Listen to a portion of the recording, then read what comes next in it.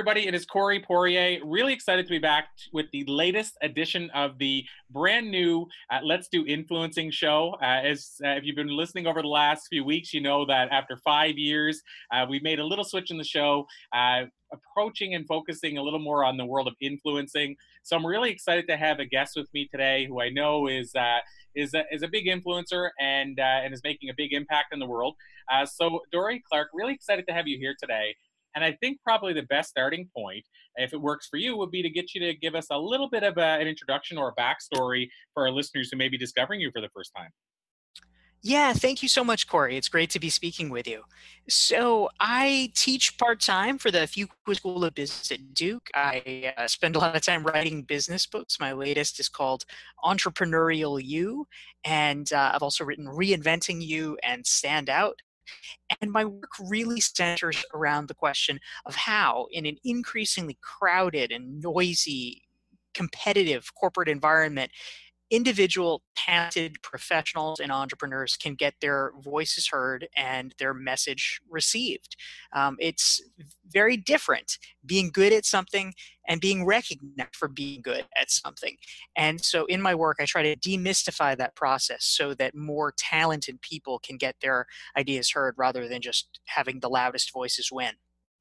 So, and this is pretty probably deep and big to jump into this follow-up question, Dory, but when you mentioned about helping people get their voices heard, where do you think most people, based on what you've seen and the work you've done, helping people do that, where do you see that most people either struggle or run into the biggest challenge? Like, why do you think it's such a struggle for most people to get their voices heard in that such a way? Well, I think that people get hung up in a few different places, Corey. So the first one, which is certainly still relatively common, is the belief, sometimes instilled by our parents or people that kind of guided us, whether that's college or grad school advisors or early bosses, where there's this ethos that if you just do the work, if you're just good at what you do, you'll get noticed. And it is important and essential to be good at what you do, but it's not enough. It certainly wasn't bad advice 20 or 30 years ago because people oftentimes lived out their careers at the same job. Over time, if you're working elbow to elbow with somebody for years and decades, talent does rise to the top. People will get to know you. But we're living in a world now where people are changing jobs more frequently. They're working in teams that span the country or the world, and so consequently it becomes harder and harder for people to actually know your talents and really have a sense of who you are and what you can do. And so you need to put just a little bit more thought and strategy into it. I think another place where people fall down when it comes to getting their ideas known is that they don't share their ideas in the form of content. They don't share their ideas publicly. And what I mean by that is that at a really basic level, if we're talking about white collar knowledge workers, which is probably the vast majority of the people who are listening to your podcast, if you are trafficking in the realm of ideas, the only way that people can actually have a sense of whether you are any good at what you do is to have you create content, write about it, give a speech about it, do podcasts or videos or something like that. I mean, if somebody's a lawyer, how do I know if they're a good lawyer? I kind of don't. If they're a project manager, how do I know if they're a good project manager? I mean, unless I've literally worked directly with them on a project, there is no way that I can tell. And so the only way in a very big globalized world you can telegraph your expertise to others is to start creating content and sharing it widely. When you do that, you begin to give other people a way that they can connect into you and really see for themselves that you have great ideas. That is the cornerstone of the recognized expert methodology that I've spent the past number of years developing. I love that. And I have to say, for whatever reason, it makes me think of that brilliant, amazing author that never gets their work out there because they don't realize that writing a brilliant book and marketing a book are two different things. And Yes. also getting your brilliant book out there and having a brilliant book in you that never reaches the market are two different things. And there's a great quote I heard and I can't remember who shared it, but it was another author who said, as a speaker from the stage, he said, "My mediocre book is better than the brilliant book you'll never release." And it's a pretty cold statement to say, but it's that whole thing of, first of all, there's writing the book, and if you never get the book into the market, it doesn't matter how brilliant it is, nobody's going to know. And then the second part, I think, is that getting a brilliant book out there but not knowing how to reach people with it, that's a separate thing again on its own. Absolutely. You have to put time and care into both facets. Otherwise, it's just not going to be heard. It's going to get lost in the shuffle. So here's, I guess, what I'm thinking as a listener now, Dory, that one of these questions that might pop up for them is, what if, let's say, they love one and not the other? Let's say they love writing, not marketing. They love marketing, not writing. What are your thoughts? Because today it seems like we have to sort of be juggling every aspect of the business. We have to be the content creator. We have to be the person they're approaching when they want to ask about the content. We have to be the person sharing the content. What are your thoughts on collaborating with or bringing on somebody to do one of those things rather than people doing all and everything? Like, do you think it's important for us to learn how to do it all because of the fact that the world's changing so much? Or do you think there's still a need for some people to say, okay, this isn't me, so I'm going to hire somebody to do this? Well, I think it's important to understand the whole process. And part of why that's important is, frankly, to make sure you don't get taken advantage of, because there are a lot of people that just are willfully ignorant about certain aspects of their business, and it doesn't go well for them. We all hear these stories about the person, oh, I'm just not a numbers person, so I just hand it all over to my bookkeeper. And then meanwhile, we find out 5 years later their bookkeeper has embezzled all their money. You need to know enough to be able to keep your eye on the ball. And so that doesn't necessarily mean, if you are a writer, let's say, that you need to turn yourself into the world's best marketer. But you do need to understand what marketing entails. You need to become savvy about the overall pieces of it so that people don't take advantage of you.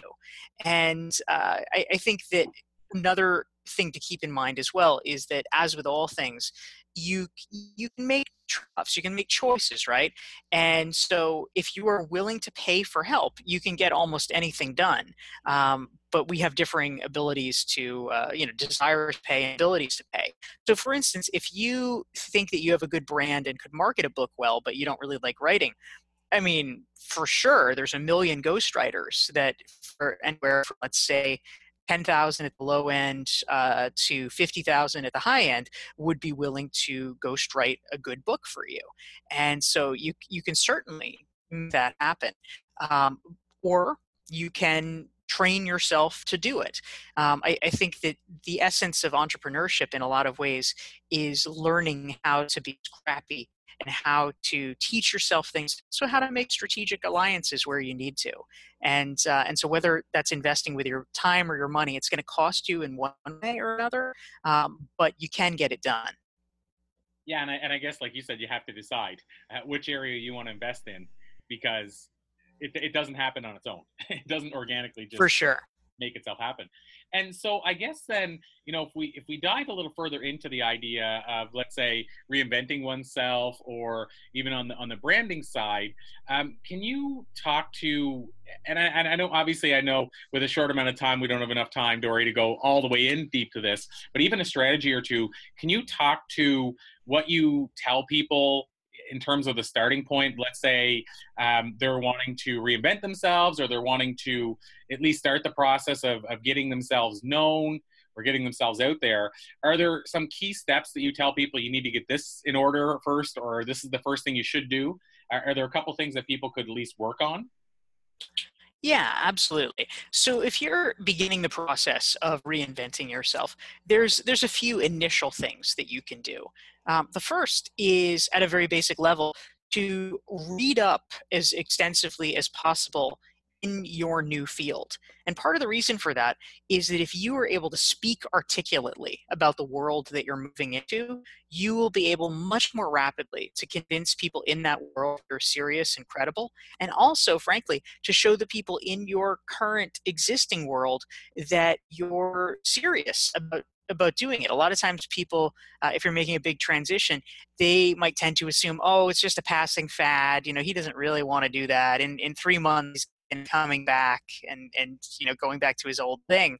And so if you can really demonstrate through a breadth and depth of knowledge about this new area that it is a sustained passion rather than just a passing fancy, that makes it a lot easier for you to get others on board, helping and supporting you in that transition.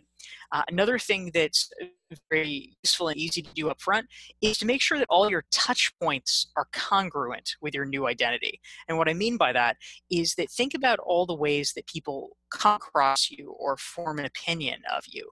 So for instance, there's your website, there might be a LinkedIn profile, social media accounts, etc. Odds are, if you've set them up over the years, they probably reflect who you used to be. It may be certainly in terms of your title or employer, but maybe just in terms of your areas of emphasis that you're talking about or the pictures that you use to present yourself. And so you want to do essentially an audit on yourself, an online and offline audit, to think about the ways people find out information about you and get to know you.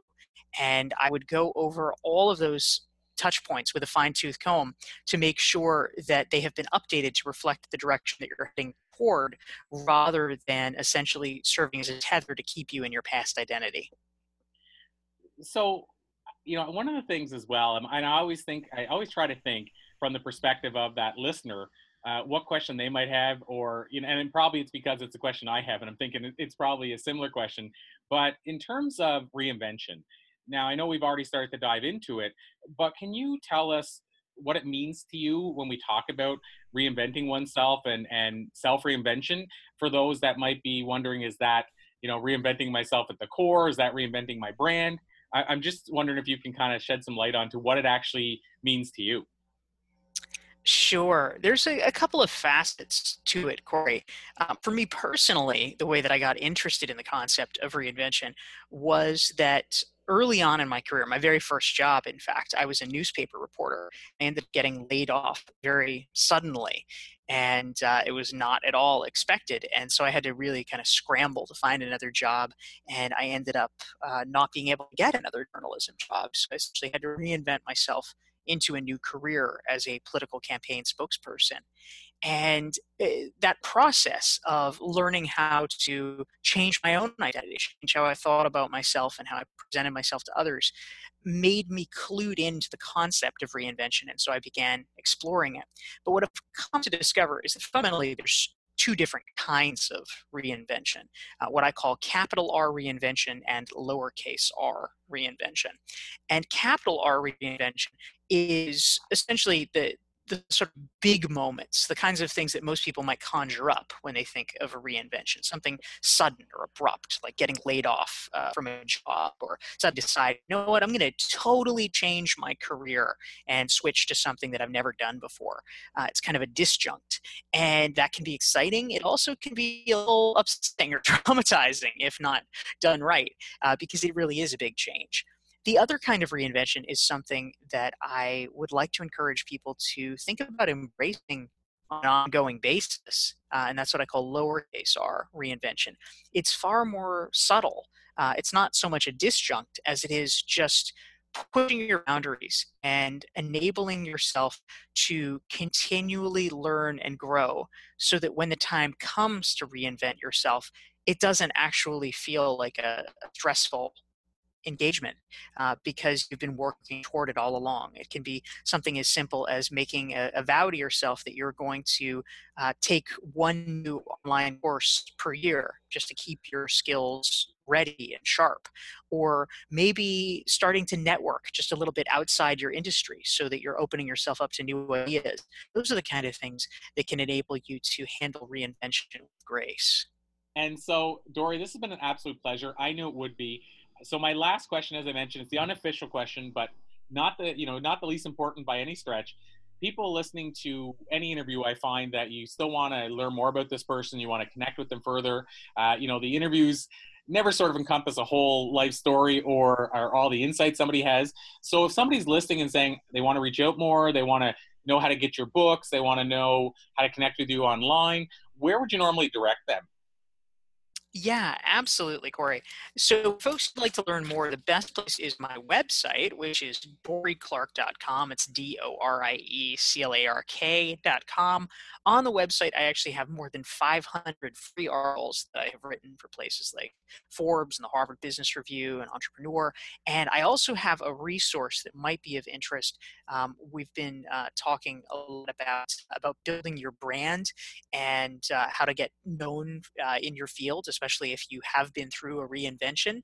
And so if you want to get known in your new field, I have a free 42-page standout self-assessment that helps walk you through that. It's a series of 139 questions that actually help you gain a lot of clarity about how to hone your new brand. And anyone can get that for free at DoryClark.com/join, JOIN.